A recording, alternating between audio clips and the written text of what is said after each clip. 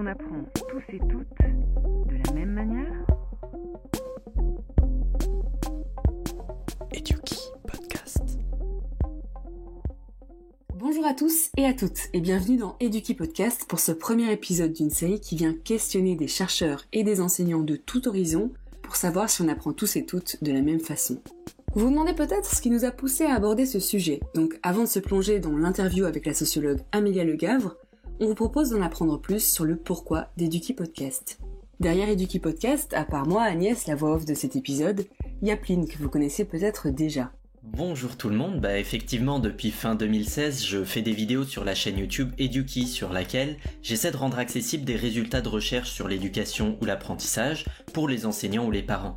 Et à force de m'intéresser à la recherche en éducation, voilà qu'à présent je travaille dedans en tant qu'ingénieur de recherche et je vais commencer une thèse en septembre sur un projet de recherche qui s'intitule Prof-chercheur. Comme quoi je fais vraiment tout pour que la recherche et les pratiques de terrain se mélangent. Mais du coup, je suis bien content d'explorer de nouvelles façons de le faire, comme avec ce podcast, et c'est là qu'Agnès rentre en jeu. Ouais, moi je connaissais le travail de Pline à travers sa chaîne YouTube, et comme j'étudie les sciences de l'apprentissage pour le moment et que j'ai travaillé dans la radio avant, je lui ai proposé de commencer un format podcast. On s'est donc lancé dans cette aventure dans le cadre de l'association Efficience que Pline a cofondée peu après Eduki, et qui produit donc Eduki, la chaîne YouTube, et le podcast. Mais pas que. Effectivement, donc l'association s'appelle Efficience, E pour éducation, PHI pour philosophie et Science pour science. Et l'idée avec cette association, c'était de faciliter les liens entre les recherches en éducation et les pratiques de terrain. En bref, aider les éducateurs en s'appuyant sur la philosophie et les sciences pour contribuer à développer une éducation de qualité pour tous et toutes. Bon, voilà, on est parti. Amélia Legavre nous attend. Bonjour Amélia Legavre et merci d'avoir accepté notre invitation. On est aujourd'hui avec Pline pour le premier épisode d'Eduki Podcast. Salut Pline. Bonjour Agnès et bonjour Amélia, merci d'être avec nous. Bonjour à tous les deux. Amélia, vous êtes chercheuse en sociologie de l'éducation, vous travaillez en particulier sur les écoles alternatives. Est-ce que vous pouvez nous dire 2 mots sur vos recherches ?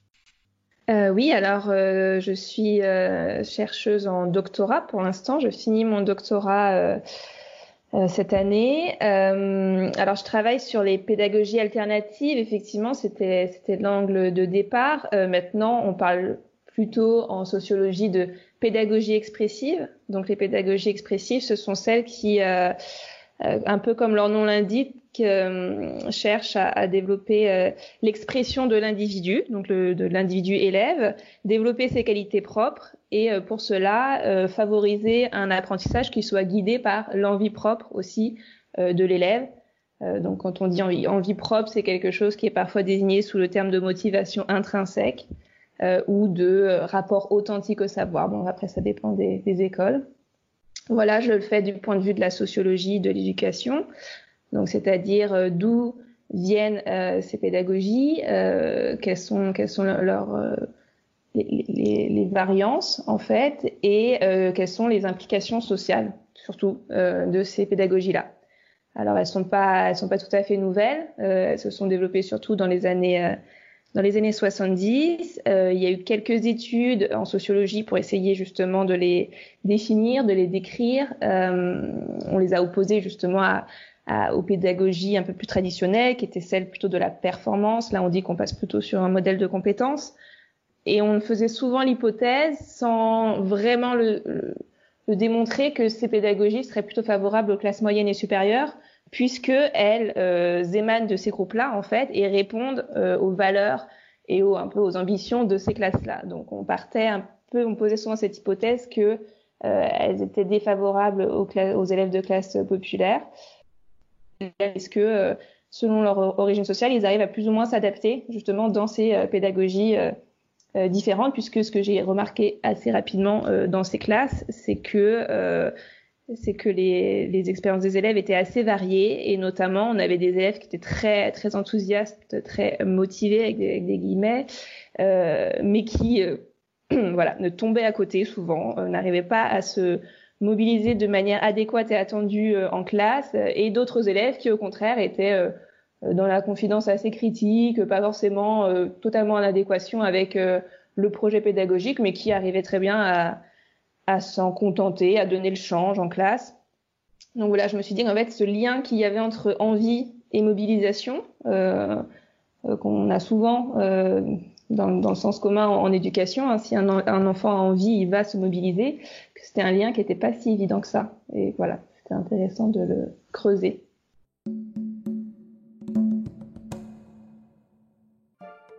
On dit que l'apprentissage, c'est une affaire de cerveau et de psychologue. Mais du coup, comment est-ce que, en tant que sociologue, comment est-ce qu'on est amené à travailler sur cette question ? Alors, je ne sais pas si l'apprentissage est uniquement une affaire de cerveau. Alors, ça dépend, je pense, de ce qu'on apprend par apprentissage. Si par apprentissage, on entend simplement le fait d'imprimer une information et de la mémoriser, alors, à supposer qu'on ait tous des cerveaux qui fonctionnent de la même manière, on pourrait se dire que ce n'est qu'une affaire de cerveau. Ou peut-être quand on imagine, je sais pas, je me disais les animaux. Alors j'ai aucune espèce de compétence en éthologie, mais on peut se dire que voilà, bon, une fourmi qui apprend, c'est une fourmi qui apprend hein, les comportements de son groupe et qu'il n'y a pas beaucoup d'inégalités d'apprentissage, on imagine. En revanche, pour les humains, l'acte d'apprendre est éminemment complexe et il y a beaucoup de facteurs qui viennent influencer en fait cet acte d'apprendre, qui n'est pas seulement le fait de mémoriser voilà une information. Alors tout d'abord, en fait, il y a beaucoup de choses sur lesquelles la sociologie peut intervenir autour de l'acte d'apprentissage. Tout d'abord, donc il y a les prédispositions culturelles pour l'apprentissage. Donc là, ça va être beaucoup, par exemple, des apports de la sociologie de la famille. On va comparer justement de quelle manière la famille prépare plus ou moins les élèves à répondre aux attentes de l'école, puisque maintenant on sait que la famille a un rôle assez conséquent, la socialisation familiale.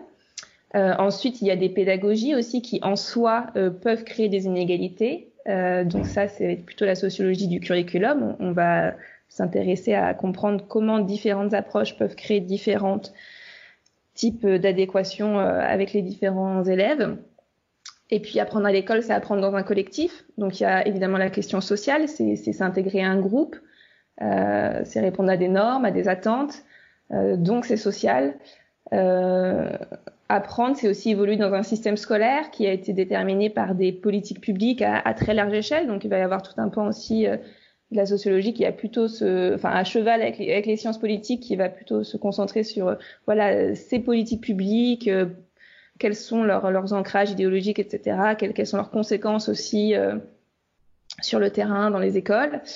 Apprendre et faire son parcours scolaire, c'est aussi faire des choix, s'orienter. Donc il y a eu des sociologues, notamment Boudon, qui ont dit que les inégalités résultaient assez majoritairement des choix inégalitaires, des différents choix qui étaient faits par les élèves au cours de leur cursus scolaire. En fait, le fait de prendre telle option, de s'orienter vers telle filière, ça demande aussi, voilà, c'est souvent la famille qui a les compétences pour s'orienter derrière.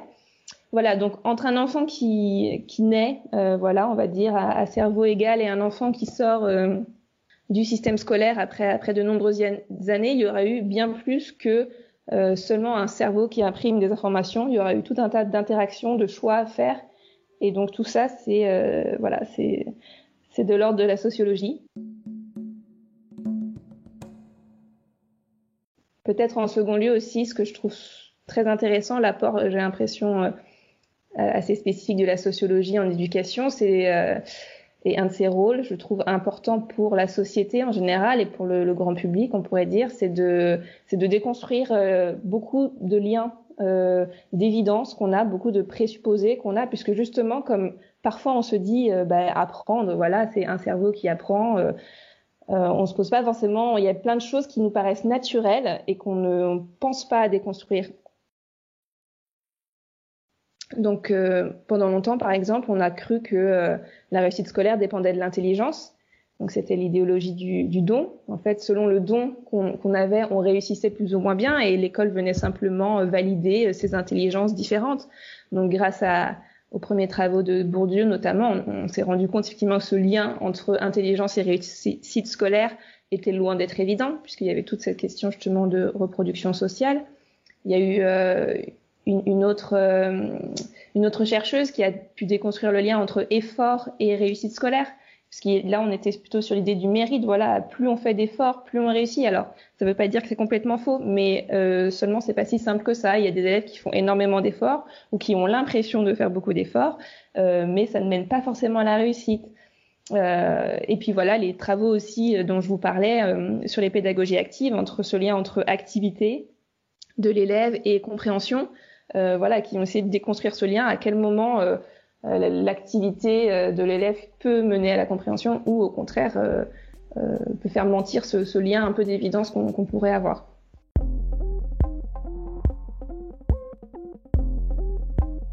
Est-ce qu'on apprend tous et toutes de la même manière ? Eduki Podcast. Tout à l'heure, vous avez parlé des attentes de l'école, ou j'imagine qu'on peut l'avoir pour d'autres groupes aussi. Est-ce que vous pouvez préciser un petit peu ce que vous voulez dire par là, notamment comment peuvent se manifester ces attentes ? Est-ce que c'est explicite ou implicite, par exemple ? Alors, quand je parlais d'attentes, il me semble, dans cette phrase, c'était les attentes de l'enseignant, notamment en termes de comportement. C'est, il me semble, pour pas dire de bêtises, je crois que c'est Becker qui avait construit ce concept d'élève idéal. En fait, chaque enseignant a son élève idéal en tête, et puis après, en fait, ça va être l'écart entre cet élève idéal et les élèves dans la classe qui va faire que ces élèves vont plus ou moins être jugés favorablement. Alors après, effectivement, il y a cette question d'implicite et d'explicite. Parfois, les attentes sont explicitées très clairement par l'enseignant qui va dire très clairement ce qu'il attend, autant en termes d'apprentissage qu'en termes de comportement. Et puis parfois, ce sont des attentes qui sont pas forcément explicitées et qui sont plus qui sont plus justement évidentes pour certains élèves que pour d'autres, puisque ça va être des attentes qui finalement vont être des choses qui se passent déjà à la maison pour certains élèves, et donc ils vont simplement faire le prolongement à l'école, et pour eux ça va pas poser de problème. Mais pour d'autres élèves pour qui il faut faire un travail d'identification des règles particulières de l'école, si celles-ci ne sont pas explicites, ça va pouvoir être plus compliqué, ouais.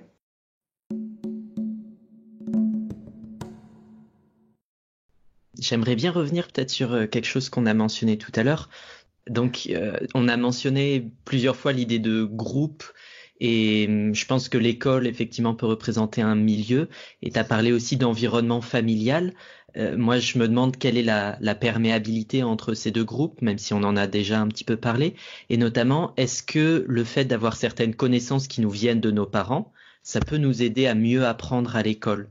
Donc, en gros, est-ce qu'il y aurait des connaissances qui nous aident à acquérir d'autres connaissances ?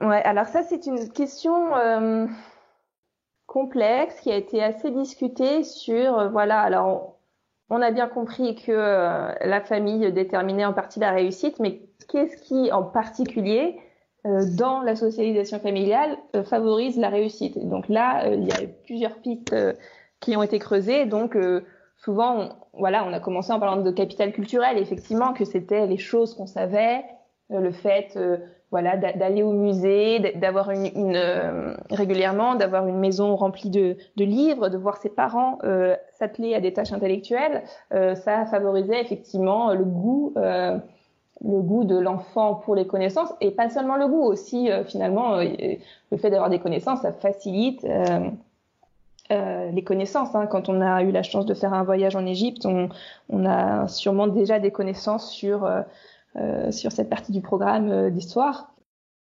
Mais pas seulement, en fait, c'est pas seulement les connaissances qui prédisposent à la réussite scolaire, il y a aussi des aptitudes, et notamment l'aptitude à la contrainte, à l'acceptation de la contrainte et de l'effort. Et ça, il y a eu un livre qui est sorti récemment sur cette question qui est assez éclairant, qui s'appelle Le goût de l'effort, de Sandrine Garcia, et elle explique justement sur la base d'entretiens avec des avec des parents, de quelle manière les parents instillent ce fameux goût de l'effort et cette acceptation de la contrainte, cette articulation entre contrainte et plaisir chez les enfants, et que donc sa thèse est que c'est aussi en partie ce qui prédispose à la réussite scolaire des élèves de classe moyenne et supérieure. Plutôt, vous avez parlé de présupposés à déconstruire. Alors, j'aimerais bien revenir sur le rapport entre effort et réussite scolaire, puisqu'on entend souvent que l'école reproduit les inégalités sociales. Pourtant, moi, j'ai un ami qui est fils d'agriculteur et aujourd'hui, il finit son master en philo. Est-ce que ça veut pas dire, est-ce que c'est pas la preuve que si on veut, on peut? Alors, si on veut, on peut. J'aime beaucoup cet adage, parce que je trouve qu'il est très utile justement pour expliquer la sociologie. Déjà, c'est pas si simple en fait. D'une fois qu'on veut, de pouvoir réaliser ce qu'on veut, ça demande des conditions particulières qui permettent de réaliser cette volonté. Mais ce que je trouve d'autant plus intéressant, c'est de s'intéresser à la première partie de la phrase, qui est le quand on veut.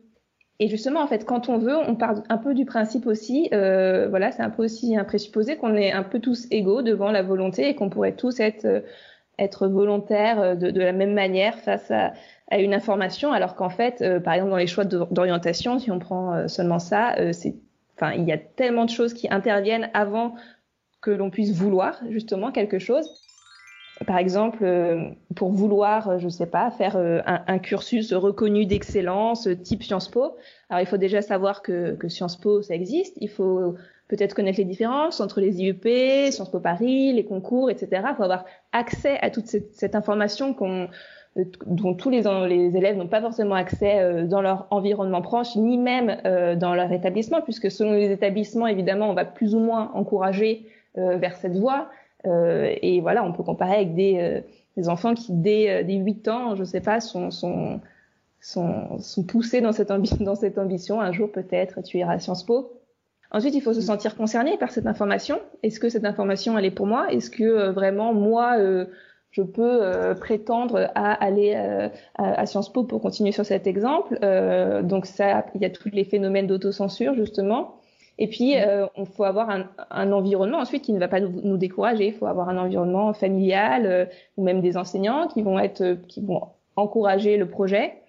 Voilà, sans parler du fait qu'il faut avoir aussi un certain niveau scolaire pour prétendre à cette ambition et que ce niveau scolaire va aussi avoir été en partie déterminé par notre parcours social. Donc, en fait, quand on veut, à quel moment veut-on? Et c'est ça qui est assez fascinant, c'est qu'on place beaucoup de poids sur la volonté individuelle et justement en sociologie, mais aussi en psychologie, certains chercheurs en psychologie tendent à relativiser justement la force de cette volonté individuelle et l'évidence qu'on peut avoir dessus parfois. Donc, quand on veut, on peut, pas nécessairement. Après, si on prend l'exemple de votre ami, qui fait mentir les statistiques. Alors effectivement, en fait, c'est souvent quand on parle en termes de statistiques, en reproduction sociale, sur la question de la reproduction sociale notamment, on a tant de chances de devenir ouvrier si notre père est ouvrier, etc. Dès qu'on voit un exemple contraire, on va avoir tendance à dire mais en fait c'est faux, regarde, parce que moi j'ai ça dans mon environnement et donc ça veut dire que ces statistiques sont fausses. Mais en fait ça reste des statistiques, ça reste des tendances. Et après il faut voir peut-être que on sait pas dans le parcours de cet ami, peut-être qu'il y a eu des choses qui ont fait qu'il a pu faire mentir ces statistiques et tant mieux pour lui si c'est ce qu'il souhaite. Et encore heureux que on ne soit pas complètement prisonnier non plus de notre naissance et que parfois dans nos parcours il y a beaucoup de choses, il peut avoir suffire d'une personne dans notre famille même éloignée, un oncle, quelque chose qui va essayer qui va un peu nous ouvrir les horizons, on va le voir faire des choses un peu différentes, ça va nous donner l'idée, ça va un peu briser l'autocensure. Ça peut être aussi des gens dans l'environnement proche, les amis qui vont, il y a plein de choses qui peuvent intervenir et qui peuvent faire venir mentir ces statistiques. Donc c'est vrai que c'est difficile de croire en ces statistiques aussi puisque on est élevé aussi dans cette croyance en la méritocratie et que on a ce qu'on mérite et que si on fait beaucoup d'efforts, on va être récompensé. Donc c'est un peu difficile d'entendre le contraire. Et donc on va peut-être tendance aussi à se raccrocher à ces exemples inverses, mais qui heureusement existent. Et c'est compliqué d'être en tant qu'individu face à la sociologie, d'être mis dans une case et d'être objectivé, en fait, de réaliser que en partie, une partie des choses qu'on fait, des choix qu'on prend, ne sont pas totalement le fruit de notre pure subjectivité, de notre pure personnalité, que c'est en partie déterminé, c'est assez difficile à entendre parfois.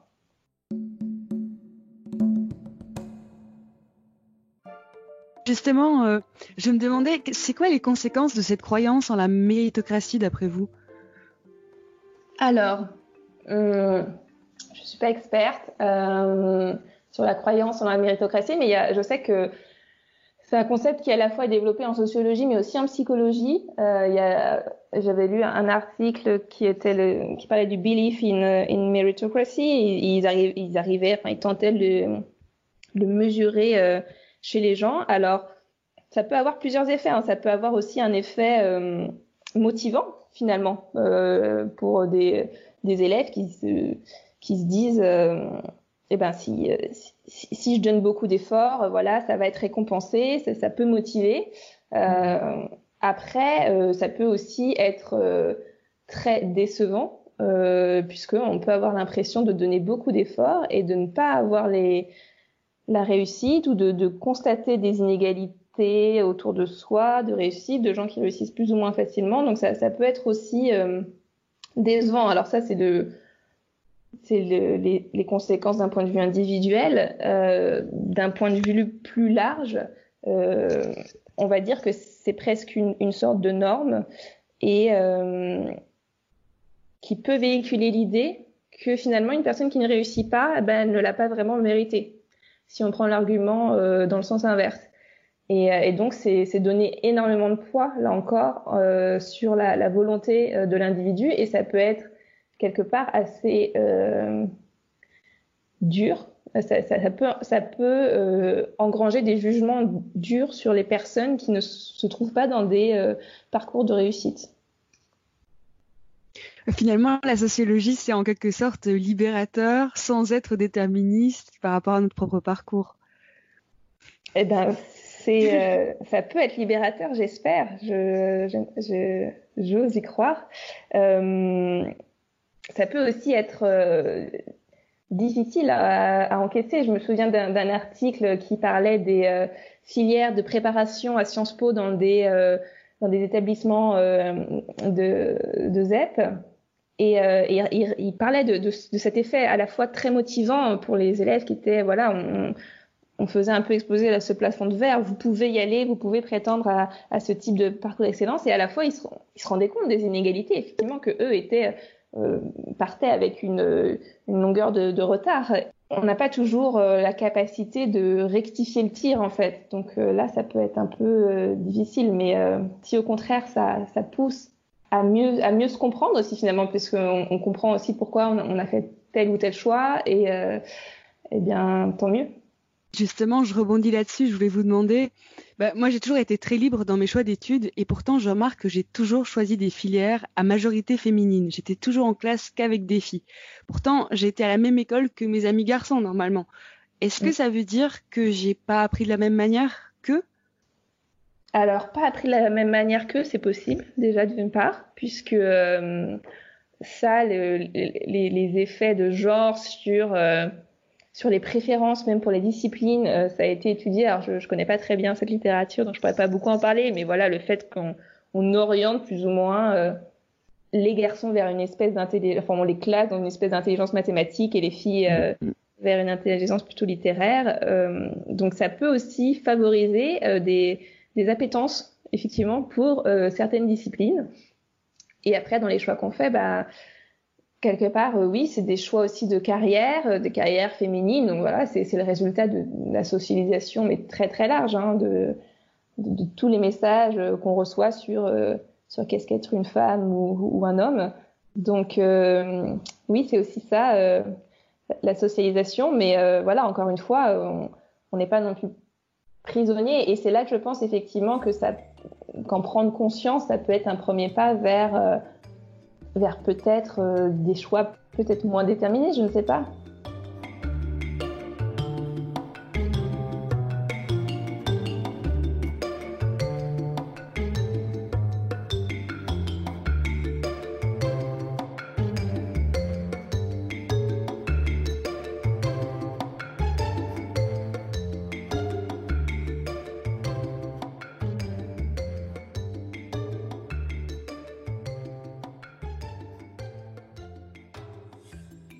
Alors voilà, avant de passer à la seconde partie de l'émission, qui va se concentrer sur la pratique, qu'est-ce que fait concrètement un sociologue, on vous propose un petit résumé, une synthèse de ce qu'on a pu découvrir jusqu'ici. L'apprentissage du point de vue de la sociologie ne se limite pas à un transfert d'informations.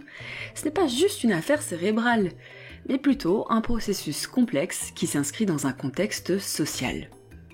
La sociologie de l'éducation s'intéresse donc aux facteurs qui influencent l'acte d'apprendre. Elle s'intéresse notamment aux prédispositions culturelles, c'est-à-dire comment la famille prépare aux attentes de l'école, aux différentes pédagogies et à leurs conséquences, à l'influence de la sociabilité. Apprendre à l'école, c'est apprendre au sein d'une collectivité. La sociologie cherche à comprendre comment l'agencement de cette collectivité influence l'apprentissage, mais elle s'intéresse aussi au système scolaire en tant que tel, qui est déterminé par des politiques publiques notamment, et finalement la sociologie décortique aussi l'orientation, autrement dit les choix qui sont posés tout au long d'un cursus scolaire.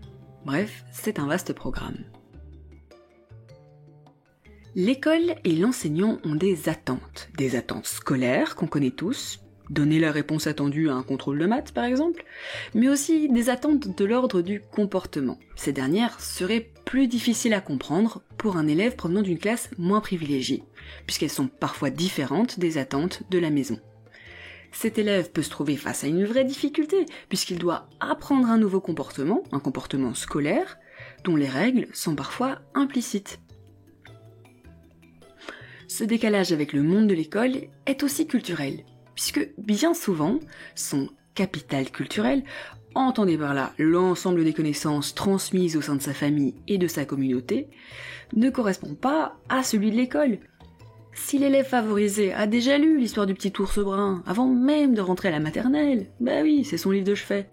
L'élève d'un milieu moins favorisé, lui, n'en soupçonne même pas l'existence. En classe, le premier se trouve donc dans un environnement plus familier que le second. Une bonne nouvelle de cette interview, c'est qu'on s'est rendu compte qu'on allait pouvoir relativiser un peu l'importance de notre volonté individuelle. Et oui, ça ne fait pas tout. En gros, l'adage qui soutient que si on veut, on peut, pour un sociologue, c'est plus compliqué que ça. Déjà, parce que pour pouvoir, il faut certaines conditions, matérielles par exemple. Mais pour vouloir aussi. Prenons par exemple les choix d'orientation. Eh bien, pour vouloir entrer dans une certaine école, ou choisir une certaine option, il faut déjà savoir que ça existe. Eh oui. Et ce n'est pas tout, parce qu'en France, entre les examens d'entrée, Parcoursup et j'en passe, il y en a des choses à savoir avant même de pouvoir vouloir. Prenons comme exemple les parcours d'excellence, type Sciences Po.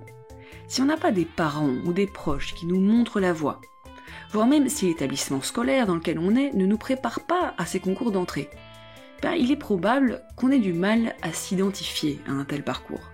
D'ailleurs, on sera peut-être même pas encouragé à le faire. La sociologie nous aide à comprendre ce qui conditionne nos décisions. Elle observe la société dans son ensemble, et nous l'explique. Mais attention, elle prétend pas déterminer ou prédire les décisions qu'on va prendre. Elle fait simplement état des grandes tendances. Aïe, mais c'est vrai que parfois, ça pique. Moi, par exemple, j'ai fait des études de lettres avant de m'intéresser à l'éducation. Un parcours dit féminin, relativement prévisible vu mon entourage. D'ailleurs, je suis le prototype décrit par Bourdieu dans Les Héritiers.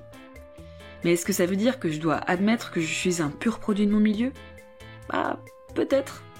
Mais c'est pas le problème. Grâce à la sociologie, on peut comprendre les rouages de la reproduction sociale et peut-être déconstruire les mythes qui y sont rattachés. Alors, on y replonge ? La seconde partie de cette émission s'intéresse au métier de sociologue, à ses outils et à sa méthode.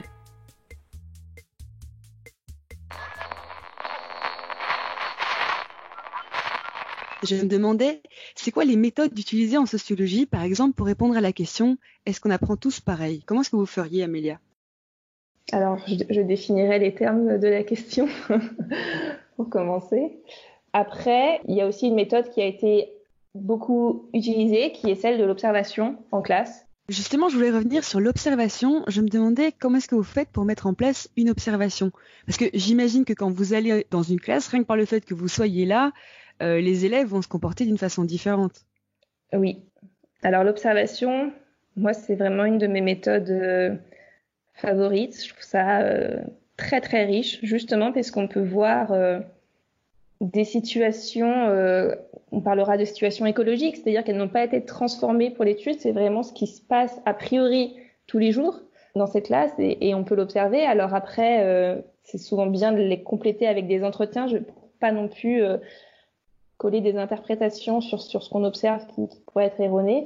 Mais en tout cas, oui, donc j'aime beaucoup cette méthode de l'observation de classe, mais c'est vrai que c'est peut être très problématique puisque notre simple présence, effectivement, peut perturber justement cette situation écologique qui peut ne plus être tout à fait écologique. Surtout dans des cas où les élèves ne sont pas habitués à avoir des visiteurs en classe. Je peux être dans certaines écoles où les élèves étaient tellement habitués qu'ils prêtaient à peine attention à moi. Donc c'était quelque part une donnée en soi. Hein. On voit que ce sont des élèves qui ont un rapport à l'adulte assez différent. Mais effectivement, on peut perturber la classe en étant présent. Je craignais au début que ma présence fasse que les élèves soient tentés de bien se comporter, absolument de très bien se comporter devant moi. Et je trouvais ça dommage puisque je voulais qu'ils se sentent permis aussi de faire ce qu'ils font tous les jours, y compris si ça doit se passer de ne pas respecter les règles ou ce genre de choses. Et en fait, c'est plutôt l'inverse qui s'est produit. J'ai eu l'impression que finalement, ils avaient tendance parfois à transgresser les règles devant moi, peut-être souvent avec un petit sourire en coin, parce que ça les amusait beaucoup en fait de voir que j'étais pas que j'allais rien leur dire, que j'étais une adulte, mais que j'allais pas les gronder ou les réprimander pour ce qu'ils faisaient, puisque justement, je m'étais dit pour pas trop influencer cet environnement, pour qu'ils ne craignent pas de se comporter comme ils le feraient normalement devant moi, je ne devais pas prendre de rôle dans la classe. Pour que ma présence soit la plus invisible possible, je vais prendre une position participante. Donc, je vais être quelque part assistante de prof ou quelque chose comme ça. Moi, j'avais commencé avec cette méthode puisque je me disais, voilà, il faut vraiment que je sois invisible pour les enfants. Et en fait, je me suis rendu compte que c'était problématique puisque ça me mettait dans une position d'autorité avec eux. Parce que évidemment, comme j'étais cette assistante, entre guillemets, on attendait aussi de moi que je fasse la discipline. Et c'était problématique puisque moi, voilà, je voulais que les élèves puissent me parler aussi en toute honnêteté de leur indiscipline quand elle se passait. Donc, j'ai arrêté l'observation participante et je m'asseyais dans un coin et j'essayais de parler avec eux, mais toujours sur un mode très informel. Bien sûr, quand ils venaient me demander des choses, évidemment, je les aidais, mais j'étais plutôt dans le sens de la grande sœur copine. J'essayais de jouer avec eux pendant la récréation et de leur montrer que en fait, moi, j'étais pas du côté spécialement de l'enseignant et que j'étais même plutôt de leur côté et que j'avais envie de m'intégrer dans leur groupe, etc. Voilà, donc l'effet pervers, si on pourrait dire, c'est que finalement, ils se permettaient beaucoup de choses devant moi et je me suis à un moment demandé si c'était pas même exagéré, si ma présence ne faisait pas que parce que ça les amusait et quelque part pour aussi attirer mon attention, ils n'avaient pas tendance à transgresser un peu plus les règles.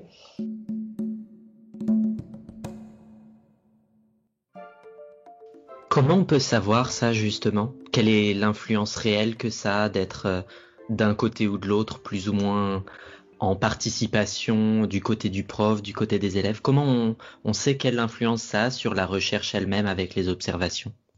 C'est difficile, en fait, il faut simplement être prudent dans les interprétations qu'on fait de ce qu'on observe et voir à quel moment peut-être ce qu'on observe a pu être influencé par le fait qu'on était là. Alors si je peux prendre un exemple avec les élèves, donc on faisait un exercice d'écriture tournante, donc en fait chacun écrit une phrase, celui d'après écrit la phrase d'après, et puis en fait les feuilles tournent et à la fin ça crée des poèmes. Donc moi j'étais assise juste à côté, je récupérais les feuilles d'un élève qui était un peu l'élève perturbateur de la classe. Alors je me suis dit quelque part c'est bien, je vais pouvoir voir exactement ce qu'il écrit, et donc je remarquais qu'il avait tendance à briser entre guillemets un peu les poèmes, c'est-à-dire qu'il mettait des choses exprès un peu bêtes et exprès parce que il pouffait de rire en l'écrivant et en fait il cassait un peu l'esprit poétique qui pouvait y avoir au début du poème en parlant de PlayStation ou de choses comme ça, et ça avait l'air de l'amuser. Et donc je me suis dit, mais c'est très intéressant là, de voir que lui, il n'adhère pas à ce côté expression des sentiments, voilà, dans le poème, etc. Et à la fois, je me suis dit, est-ce que c'est pas parce que je suis juste à côté de lui et que quelque part, peut-être pour m'amuser, il écrit des choses comme ça. Donc là, je me suis posé la question, par exemple, est-ce que c'est pas parce que je suis là? Donc, c'est à prendre avec des pincettes. Donc, on peut l'interpréter tout en peut-être mentionnant que effectivement, ça peut être aussi dû au fait qu'on était là. C'est des choses que je mentionne parfois à l'analyse.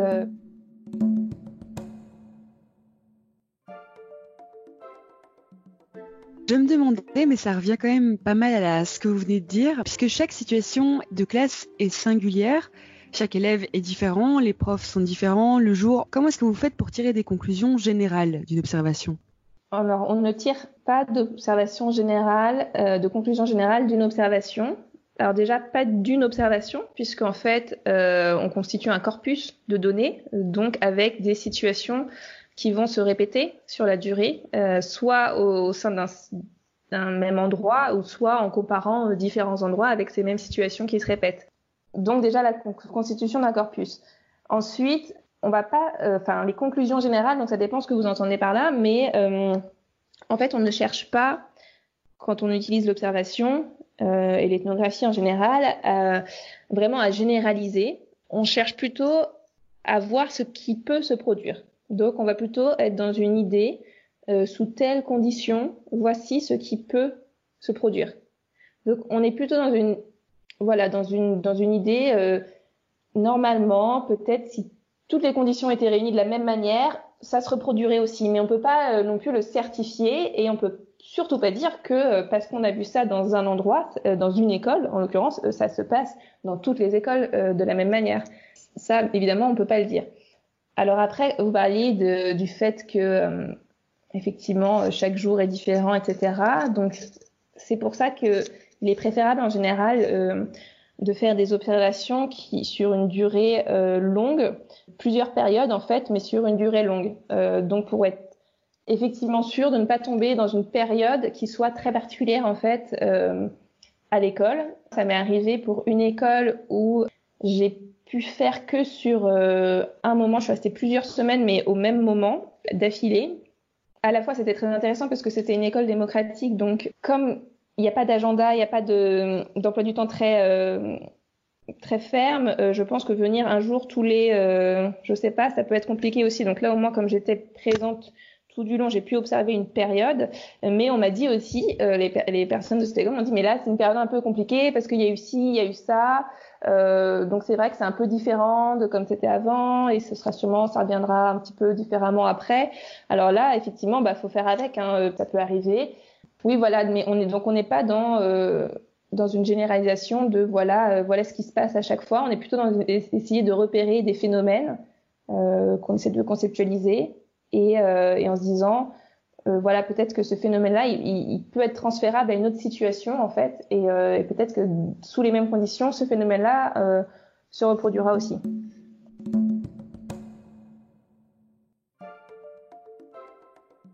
J'ai une question peut-être un petit peu naïve. Finalement, j'ai l'impression que les observations, en fait, tout le monde peut en faire, même sans être chercheur. Par exemple, les enseignants, j'imagine qu'au quotidien, ils vont faire des observations. En 2 mots, qu'est-ce que ce serait pour vous la spécificité de ce que font les chercheurs par rapport à des observations de la vie de tous les jours? Ce qui va changer des observations de la vie de tous les jours, des observations que va faire un chercheur, c'est justement cette idée de corpus dont j'ai parlé, le fait qu'on va faire des observations systématiques. Donc, c'est-à-dire que c'est pas juste une observation que j'ai attrapée comme ça au vol. Je suis venue un jour, j'ai vu ça, puis un autre jour, je suis venue... tac, j'ai vu ça, c'est-à-dire que cette observation, je vais l'inscrire dans un corpus, dans un temps long. Donc, comme je disais, je vais être capable de dire si ça a été exceptionnel ou si c'était quelque chose de régulier. Ça va être des observations systématiques, c'est-à-dire que mon corpus, c'est sur telle période, j'ai observé de manière systématique tout ce qui se produisait sur tel et tel élément. Et pas seulement ce qui me plaisait finalement. J'ai aussi pas seulement ce que j'attendais, parce qu'on pourrait aussi avoir tendance à se dire voilà des observations de la vie de tous les jours. Alors c'est ce qu'on appelle en science le cherry picking. cueillette de cerises. Donc, on va avoir tendance à sélectionner, voilà, ce qui nous chante, quoi, finalement, ce qui vient confirmer ce qu'on a envie de montrer. Et voilà, le chercheur va se faire quelque part, j'imagine par voie violence, pour remarquer aussi ce qu'il n'avait pas prévu de remarquer, ce qui ne correspond pas non plus forcément à ce qu'il aimerait voir d'une manière personnelle. Je pense que c'est à peu près ce qui ferait la différence, voilà, avec une observation de la vie de tous les jours.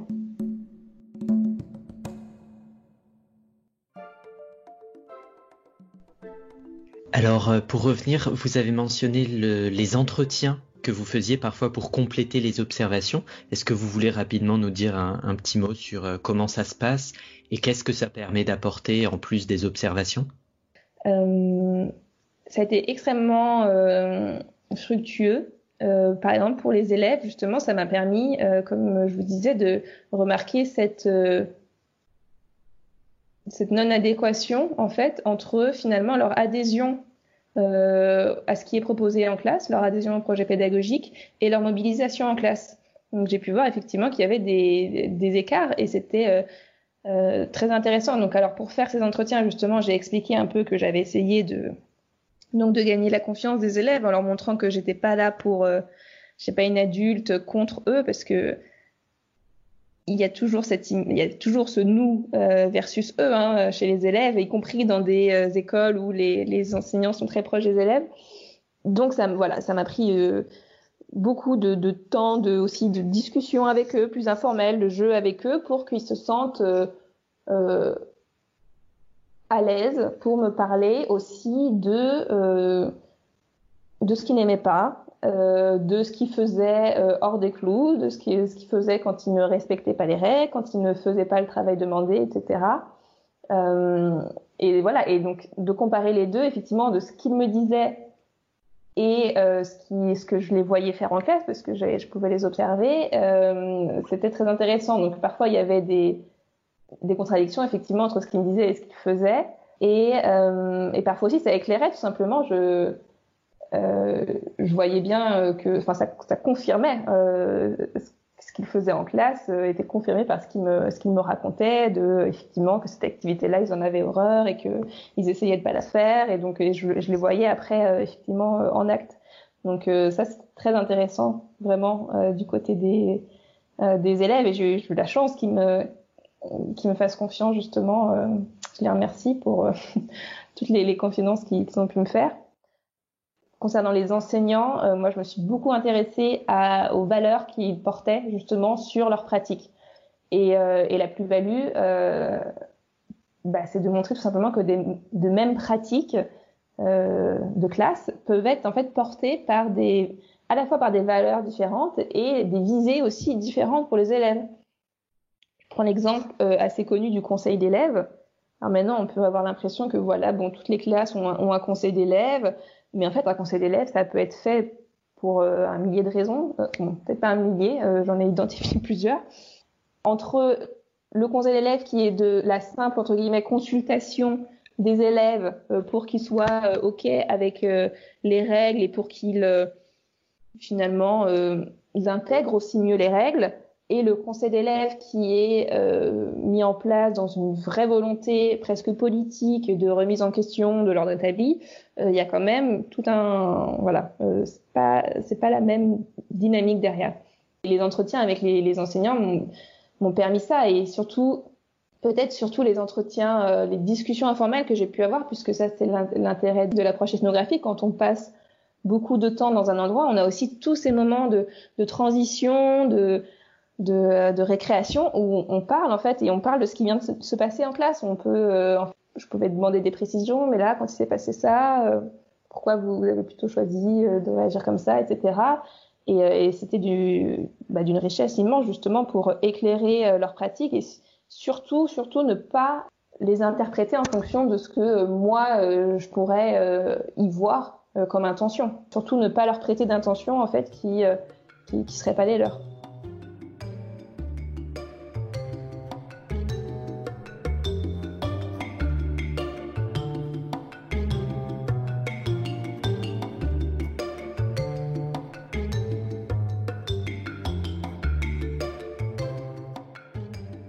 Avant de clore définitivement cette interview, revenons sur quelques points importants.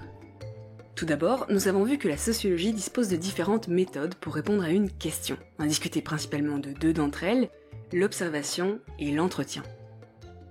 L'observation permet d'assister à des situations dites écologiques, c'est-à-dire de voir les sujets évoluer dans leur environnement quotidien. Le problème évident de cette méthode, c'est que la présence même de l'observateur peut chambouler cet équilibre écologique. Et donc, toute la question devient, comment se fondre dans le décor ? Eh bien, Amélia Le Gavre nous a donné deux pistes. Une première possibilité est de prendre une posture d'observation-participation. C'est-à-dire qu'on prend un rôle dans la situation. Ici, dans notre exemple de la classe, on peut se faire passer pour l'assistant du prof, par exemple. Le problème, c'est qu'un rôle nous fige aussi dans une certaine image, et en étant perçu comme l'assistant du prof, on risque pas d'avoir les mêmes confidences des élèves que si on se fait passer pour l'un d'entre eux. Oui, non, bien sûr, c'est pas possible, mais c'est un peu l'idée derrière la seconde stratégie. La seconde stratégie consiste à s'intégrer dans le groupe étudié. Dans notre cas, on va délaisser les rôles officiels, les rôles d'autorité, pour prendre une posture intermédiaire, plus discrète. Mais bon, comme avec la première approche, notre présence va influencer les élèves, et ça c'est inévitable, mais on gardera à l'esprit en analysant nos résultats. La sociologie ne tire pas de conclusion générale ou généralisable d'une observation. Déjà, parce qu'une recherche, ça se base jamais sur une seule observation. Elle se base sur un corpus de données, donc un ensemble d'observations réalisées au cours d'un certain laps de temps, dans un ou plusieurs contextes. Le sociologue en fait ne s'intéresse pas à la généralisation. Il ne peut pas dire, puisque ça se passe comme ça dans telle situation, ce sera pareil ailleurs. Ce qu'il cherche plutôt à définir et à comprendre, ce sont les conditions. Voilà ce qui peut éventuellement se produire sous telle et telle condition.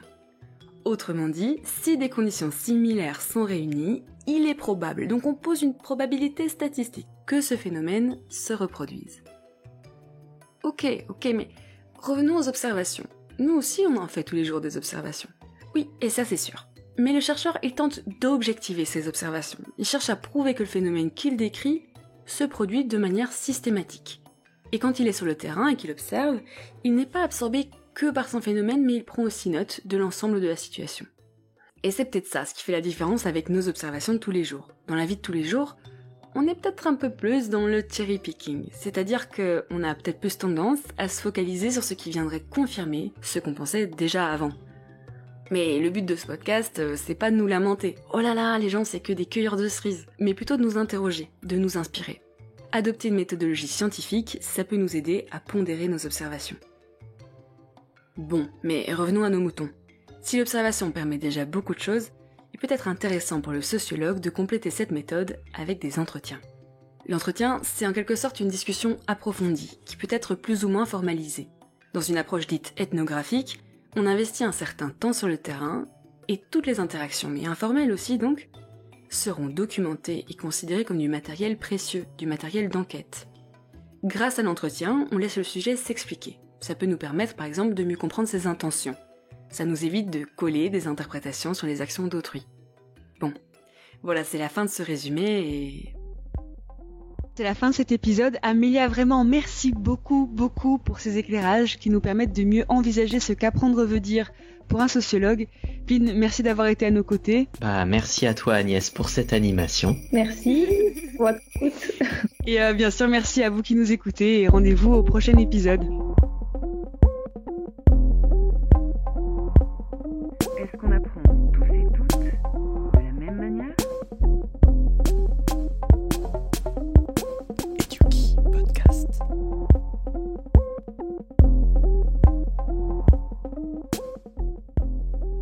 Un podcast par Efficience.